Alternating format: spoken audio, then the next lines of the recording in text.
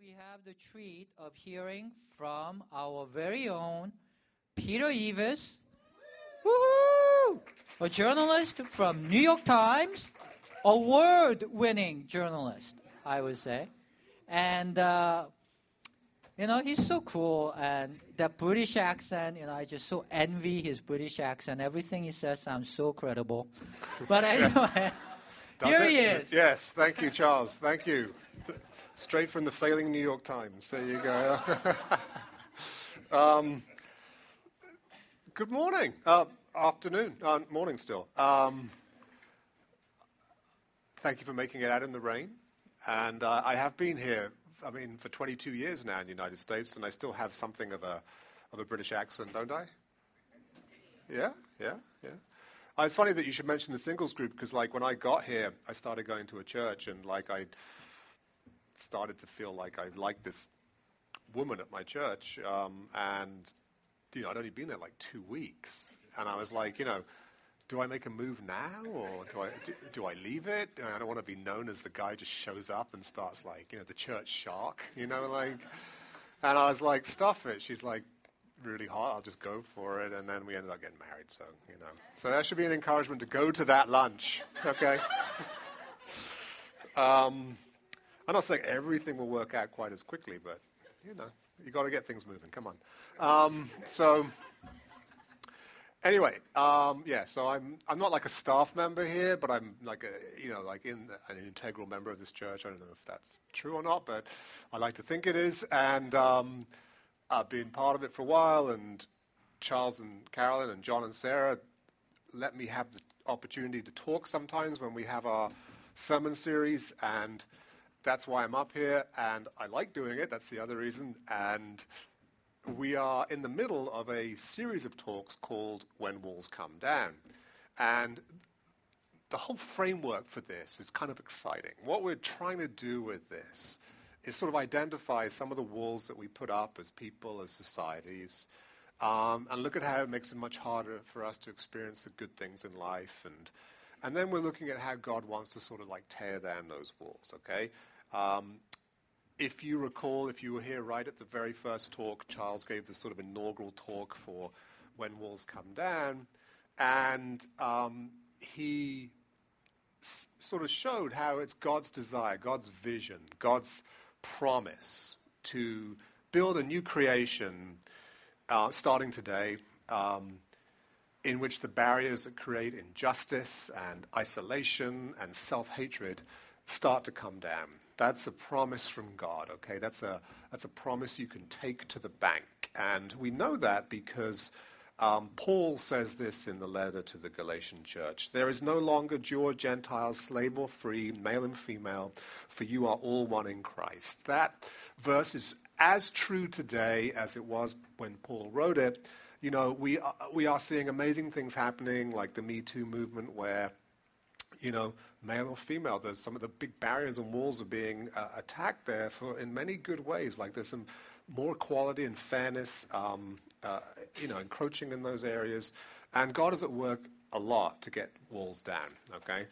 And we build up walls in our relationships, our personal relationships as well. It's not just a societal thing.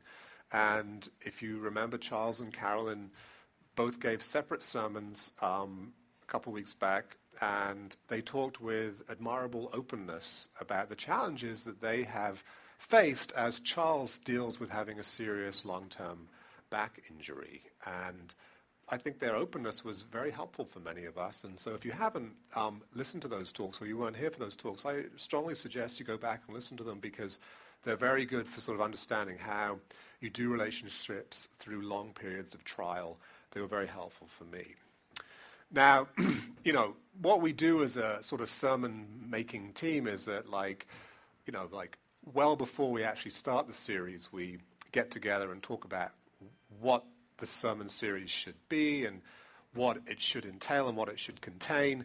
And so I went to that meeting, and then we sort of talked about some of the ways we divvy it up. But we didn't make any strong decisions, final decisions, and I sort of left the meeting. And then I got an email saying that my topic was going to be egotism. I was like, that's interesting.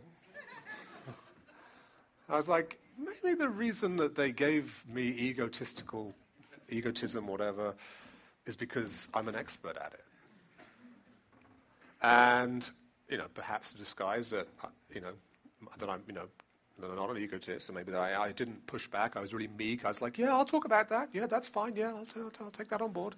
I know I can do that. Yeah, I'll dig deep. It's not something I know that well, but I'll try, So, this is me talking about egotism today, okay? And first of all, I want to start out with this idea of ego, okay? I'm just defining ego today as a personal sense of worth and identity, okay? For this talk, I don't know if you're a psychologist or you've done great amounts of work. For my talk, I'm just describing ego in a very describing ego as a personal, solid sense of our own identity and worth, okay?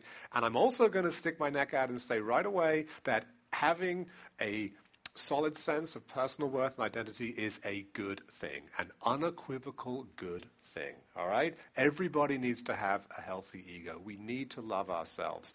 And that's something we kind of already know at the River because over the years we've had this great sort of framework for sort of understanding what life with God can be.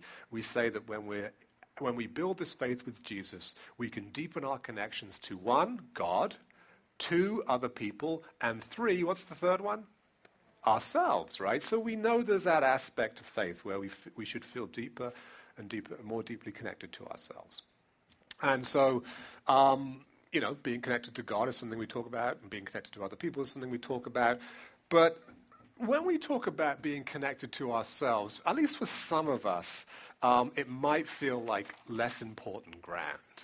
I mean, and you can understand why when you read through the Bible. You sort of see Jesus saying things like, deny yourself and come follow me. Or you see Paul say, he calling himself, excuse me, a slave for Christ. And you sort of think to yourself, wow, how much room for ego can there be when you're being called to deny yourself? How much, place for like a strong sense of self and identity can there be when you're called to be a slave for Christ like Paul did? I mean, you sort of have those thoughts, but there can be, and there should be, okay? And this is my first big point for today, is that over the long run, I don't think it's possible, and this is my experience, and I'll sort of show it from the Bible in a second as well, but over the long run, I don't think that we can be considerate, conscientious, loving Christians if we don't look after ourselves, okay? In fact, I think it goes beyond just faith and church. I think that like in our marriages, in our jobs, in our families, in our friendships, they can become really difficult and a struggle if we don't have and maintain a strong sense of our own personal worth and identity, if we don't have solid egos. And I think that this is something that I've noticed over the years of being a Christian, is that people of faith have to be especially careful about with this whole idea of self. I think that some people who are drawn to a life of self-denial, they're natural, they've become accommodators of other people. When they find faith, they're like, wow, this self-denial thing, it looks like it's important to faith. I mean, I kind of feel that in my life, and so, yeah, this is good, And, the self-denier can go day to day being in a relationship where the other person needs more care, more attention than they do. They might get a sense of purpose from being needed, from serving this other person. And at times it might feel stressful or maddening, and you might have a big fight or something and say, look, I'm being exploited. But what you do is you find yourself settling back into the old ways of accommodating that person. And if that's a place that you've been in, and I've definitely been in that place myself, then, faith with its, talk about self-denial and stuff like that makes it sort of feel like that accommodating nature is a good thing, and often it isn't, okay? So we have to be really careful as people of faith sometimes. I've also noticed that religion can make us egotistical, or it inflames our egotistical aspects, and again, this is something that I've been, in a position to, do myself. I mean, let me just say quickly, I should make this clear that, ego is good. We need a strong sense of personal worth and identity, but egotism is not good. And that, by egotism, I mean like when everything in life is like me, myself, and I. And I find that sometimes, faith is good for egotistical people because it gives them a special place to be assertive, to be applauded, to get the praise that they need. Religion also often creates these walled-off communities, which we're not trying not to do here, obviously, where people can assume, an egotistical stance over other people. Their faith may feel like more superior. They can judge other people. They feel like their faith journey is special, unique, has some sort of singular brilliance or a greater seriousness or moral depth, and they like faith because it gives them a sense of like standing and superiority. I've been there too, and I'm pretty certain that the accommodators and the egotists are not just like that in church. They're probably like that outside of church, in their families or in their workplace, in non-faith settings, and creating the same sort of problems as they would inside a church. Now, here's something that probably all of us know, is that over the long term, we cannot be happy or fulfilled as self-deniers, nor can we be truly happy as egotists, okay? I've noticed that self-deniers, people are constantly accommodating other people in their relationships. They end up feeling trapped and tormented, and they often bury their pain for their entire lives. They just live like this subjugated life. And then, inveterate egotists, they also feel miserable, and they can't create any sort of lasting, meaningful contentment or fulfillment. And it's actually probably worse for the egotists, I think, because I was reading an article recently in the Atlantic magazine, and it talks about, like what happens to people who, when they get power in their life, often you find that like people who have power, like they're the top of a certain organization or a group or something, they usually get there either because they were egotistical or they become egotistical because they have this position. And anyway, these researchers at Berkeley did this long-term study, and they found that people who have powerful positions are at serious risk of losing parts of their character that are absolutely crucial for maintaining healthy relationships. The article goes like this. It said, subjects under the influence of power, this professor found, in studies spanning 2 decades, acted as if they had suffered a traumatic brain injury, becoming more impulsive, less risk-aware, and crucially, less adept at seeing things from other people's point of view. It's fascinating, right? Like part of their brains shut off. And so today, I'm going to say that we need something that I'm calling the considerate ego.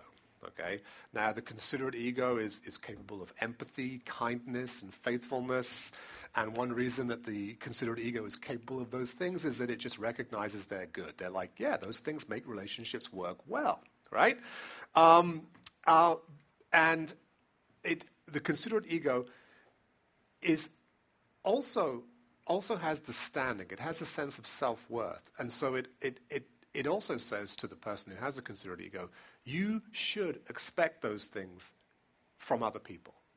You should expect other people to be empathetic, to be kind, and to be faithful to you. It should also flow in the other direction, right? And now the considerate ego doesn't say, okay, well, if I don't see this, this, and this, I'm just going to tear out this relationship and walk away. It doesn't do that. But over the long term, the considerate ego is okay about opening up a discussion about imbalances in a relationship. It says, look, these things have to flow in both directions. Kindness has to flow in both directions. Considerateness has to flow in both directions. Faithfulness has to flow in both directions. And it will speak out for itself if those things don't materialize. That's the considerate ego. Now, I recognize that some of us might be feeling a little uneasy right here, okay? And maybe you feel a little fearful. You're like, wow, how do I get that balance in my life? I mean, it's not easy to maintain, and it's not. It might feel risky. It might even feel wrong to some of you. You might disagree with me, and that's fine. We're going to continue talking. So let me press on and bring in a passage from the Bible, okay? This is from Paul's first letter to the church in Corinth. Paul was an early-day Christian, went around the Near East, like building churches and writing letters to churches, which we still have in the Bible. And in this letter to the church in Corinth, he's talking about church unity and how each person in this church brings something very special to the body, which is the word he uses to represent the church. And I think it would be a real mistake to think of this passage as only applying to the church. Okay, what Paul is saying here is absolutely revolutionary. It was incredibly revolutionary for the time that he was writing for, where there were far more walls than there are today.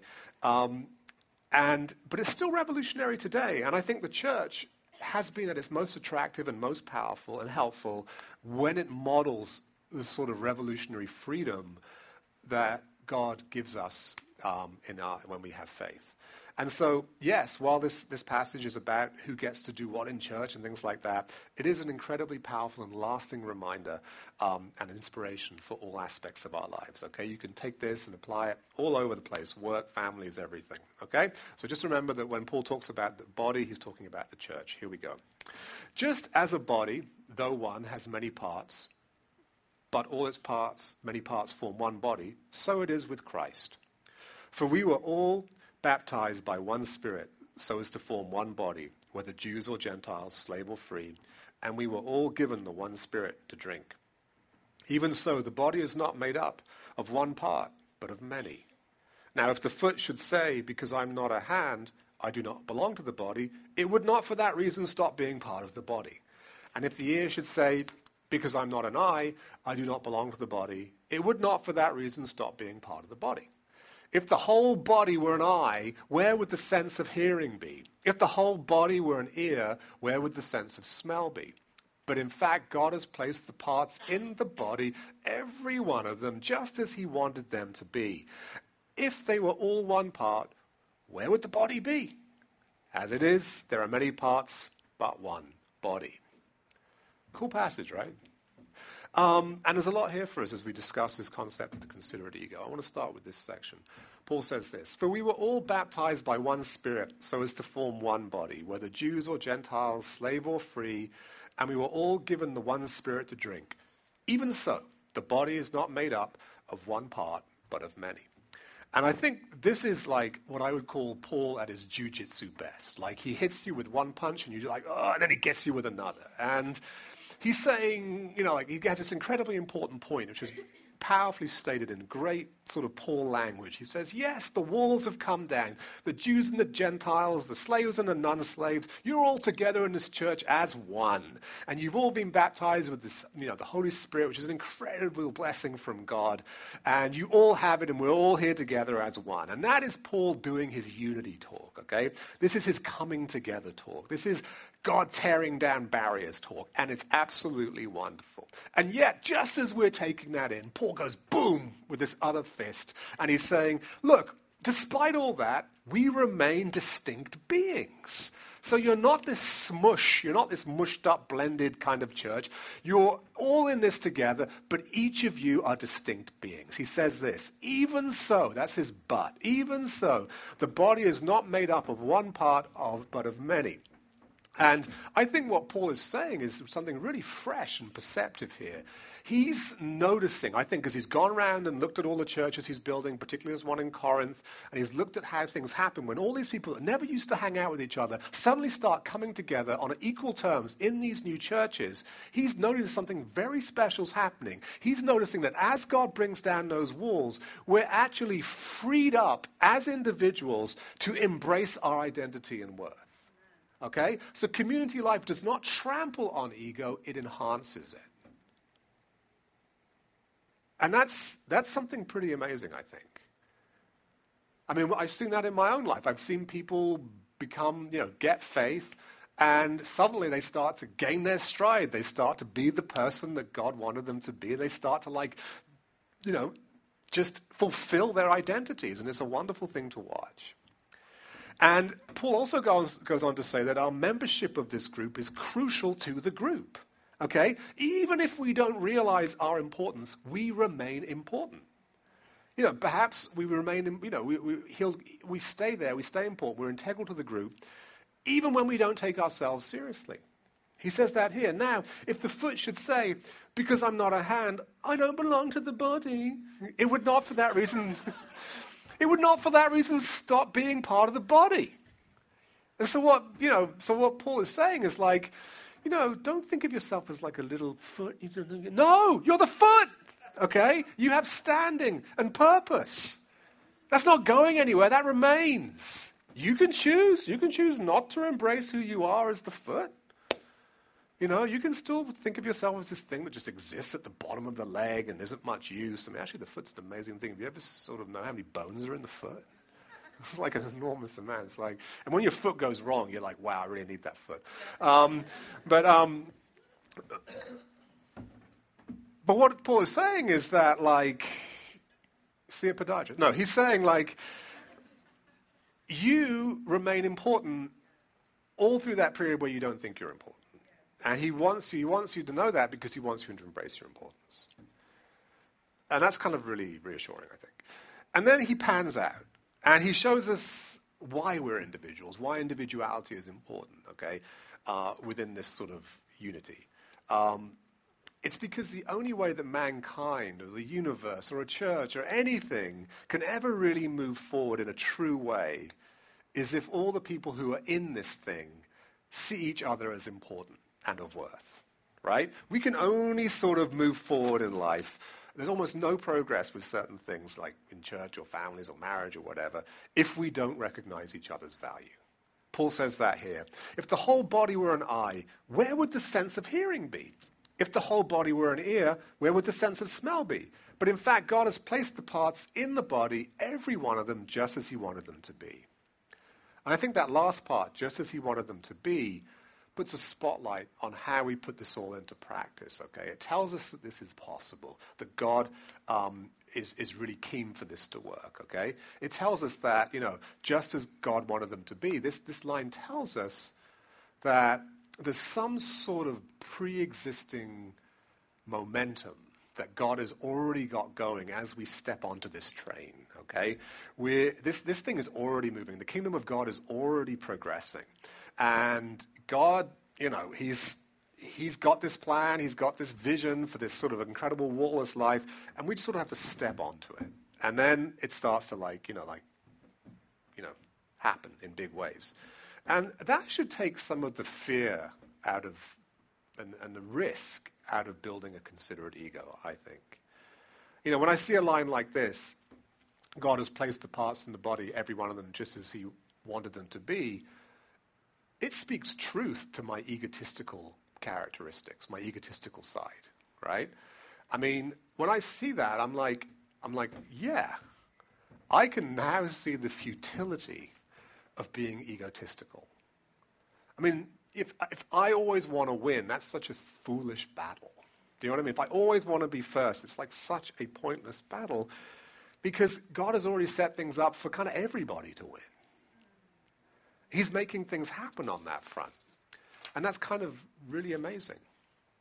And so do I really want to walk into this wonderful thing that God's doing and start declaring myself as the most important thing?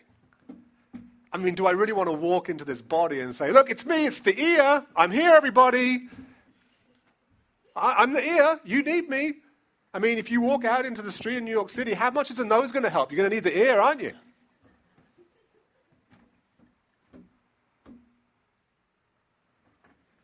I mean, it just feels odd to sort of put yourself forward like that when you have a vision like that from God. It seems sort of ludicrous. And that line also tells the egotistical side of our natures to just chill out, right? Doesn't it? It says, like, calm down. You don't need to be so assertive. You don't need to take so much oxygen out of the room. You're going to be heard.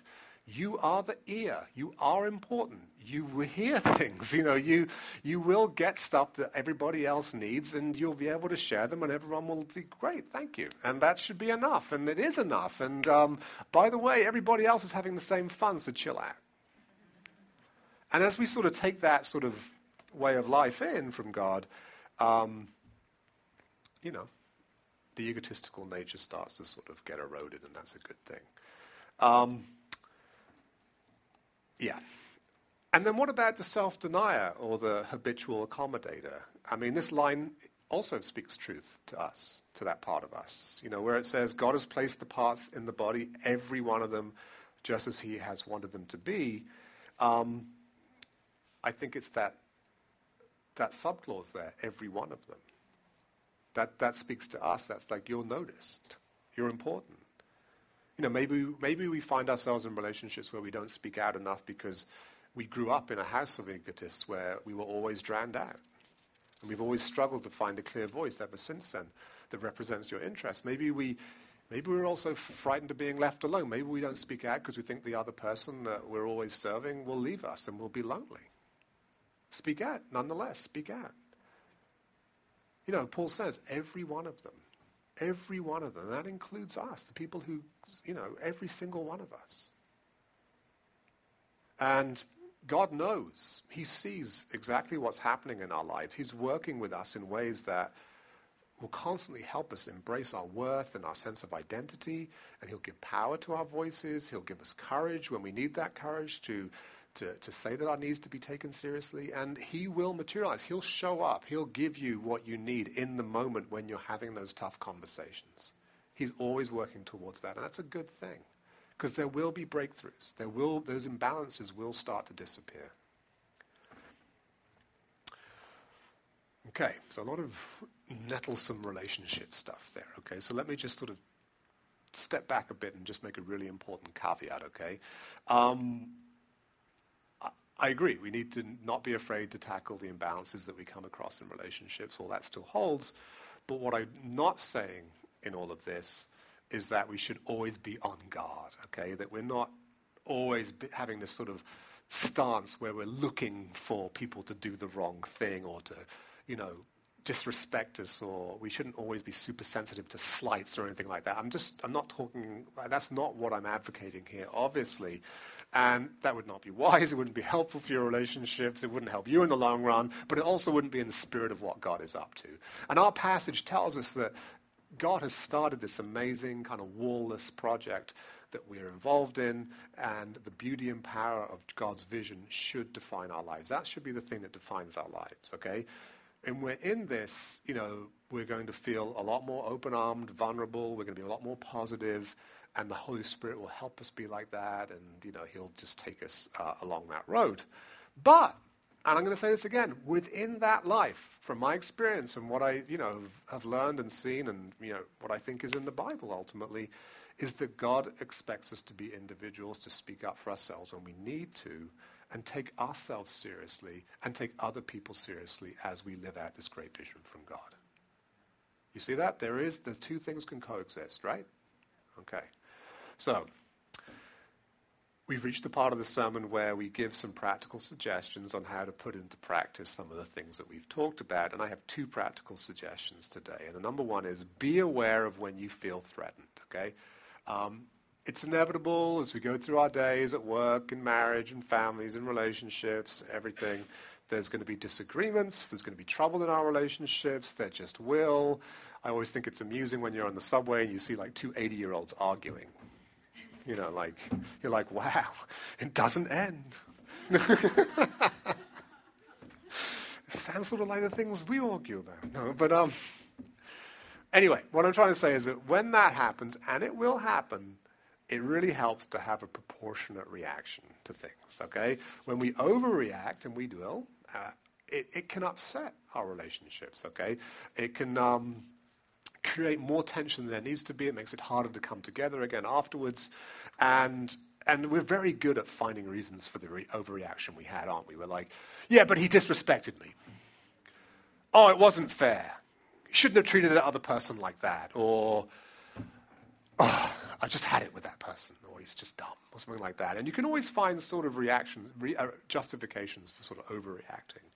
But what's really going on a lot of the time is that we feel threatened. Okay, we feel threatened in some way. And it helps us to be really aware of when we're threatened and why we're threatened, okay? Because then we can step back. Because, okay, I'm feeling threatened. It's something about this is making me feel under threat. Okay, that's a very dangerous situation for me to be in. I often overreact when that happens. So I'm going to step right back. I'm going to just chill out and create space for the Holy Spirit to come and just help me reinforce my ego so I can speak what I think is necessary, but do it in a way that I respect that other person too. So that's kind of the reaction we want. But if we can do it much better, I think, if we know that we feel threatened, because then we don't make it about something else, which will always make it much more tempting to overreact. We're like, okay, I feel threatened. I'm going to react proportionally. And, you know, I over the years, I've sort of learned that, like, if I've had an intellectual disagreement with somebody, you know, it could just be something really kind of boring, you know, sort of arcane. But, like, someone disagrees with me, and I'm like, well, do they think I'm, you know, like, it would, like, get my hackles up, and I'd start, like, wanting to fight back and everything. And really, I was just, like, thinking I feel threatened. They're questioning my brain, you know, my standing. And then, like, you know, my reaction would be way out of line with what it should be. But now, like, maybe just years of being married or just growing up, you know, whatever, being in your 50s, I don't know. You feel like, so what? You know, it doesn't matter if they disagree with me, and I don't care if they don't agree with me. I mean, like, just switch off and move on, you know, and I think that's a much better place to be. And it really helps to get there if you know when you feel threatened. My second practical suggestion is this, okay? Bring your day-to-day struggles into the wonderful narrative of your life with God, okay? And this part, I just want to use this to bring everything we've been talking about together in a way that will allow us to do it that is not only effective, but also kind of uplifting as we do it, all right? I mean, that's what's special about faith in Jesus, is that we have all these struggles, we have all these challenges in life, and, you know, Jesus is part of them, and his being part of them actually creates this sort of uplifting existence there where we can actually rise to the challenge of things and, in some strange way, kind of enjoy embracing our difficulties.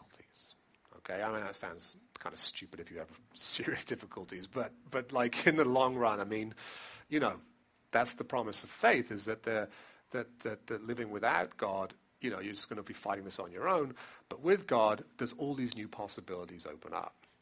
And this is how I would put it all together, okay? I've noticed, and this is where I'm at with this, and it's been helpful for me to think about it when writing this sermon, to be able to sort of clarify it in my own head, is that we have all sorts of good things going on in our lives with regards to faith, right? We have the Bible, we love to read that. We have church, we love to come here and hang out with our friends. We have, you know, groups that we're part of. We have, you know, people we rely on. We have the Holy Spirit who, you know, makes everything so much greater than, you know, it could be on its own. And then we get to sort of have our families and our jobs and things like that. And if you put them all together, they create this sort of incredible story of our life, okay? This kind of narrative going on. But the point I want to make is there's so much there within this narrative. So, like, you know, tomorrow morning, say you wake up and you've already got an email and you have that feeling like, oh, I don't believe that I have to do this thing again. Or I can't believe I have to fly there. I didn't want this because I wanted to do that, and now I know my job sucks even more than I thought it did. Do you know what I mean? Like, you get that thud email on a Monday morning, and you're like, you know, like, what do you do? I mean, what I've found is at moments like this is that we have this panoply of things that we can plug into. We have maybe something we read in the Bible on Saturday, or a chat we had with somebody from church on Sunday, or maybe it was a worship song we were singing in the shower, or maybe it was just a random conversation we had with somebody on the street. And the Holy Spirit is active in all these different areas, and he'll pull down the things that we need and bring them to us in such a way that we'll feel inspired and uplifted and be able to go ahead with that task. And that's the sort of magic of faith. And the reason why it's another reason why it's great is it's like it keeps going. It's like an unfolding narrative, and it's so rich. Every plot line is continuing to unfold. And so what that means is that when we have these struggles, when we have these relationship issues, when we realize that we're being egotistical in a sort of repetitive way or way too accommodating in this area in our relationship, we don't have to feel afraid to bring it into faith. Faith is big enough. This narrative is big enough to deal with these problems, and we can bring absolutely anything to God, and we can bring absolutely anything to our trusted friends and just talk about them and get them fixed and get them worked out. And that exists because it's all brought together by the Holy Spirit in this life of faith, and that happens every day. And it will continue happening every day of our lives. And I really encourage you to plug into that. Just plug into that, and just ask God for more stuff in it, and it will keep materializing. He's always there. The Holy Spirit is always there. Okay? Can I pray for us? So, Holy Spirit, I've been talking about you a lot, and I'm glad that you're here, and it's great to know that you're on our side and that you have these great, plot lines for our life. And I just pray that every single person here today would now feel a really strong sense of worth, and that their identity would feel like it totally deserves to exist, and that they have standing. And I pray now that, if anyone's dealing with, having very low self-esteem, I pray that you would lift those people up and do all the repairing that you need. And I also pray for our egotistical sides. I pray that you would show us why that's ultimately futile, and that we would come to you, Lord, as people just wanting to have the fullest life possible and being open to anything you suggest. In Jesus' name, amen.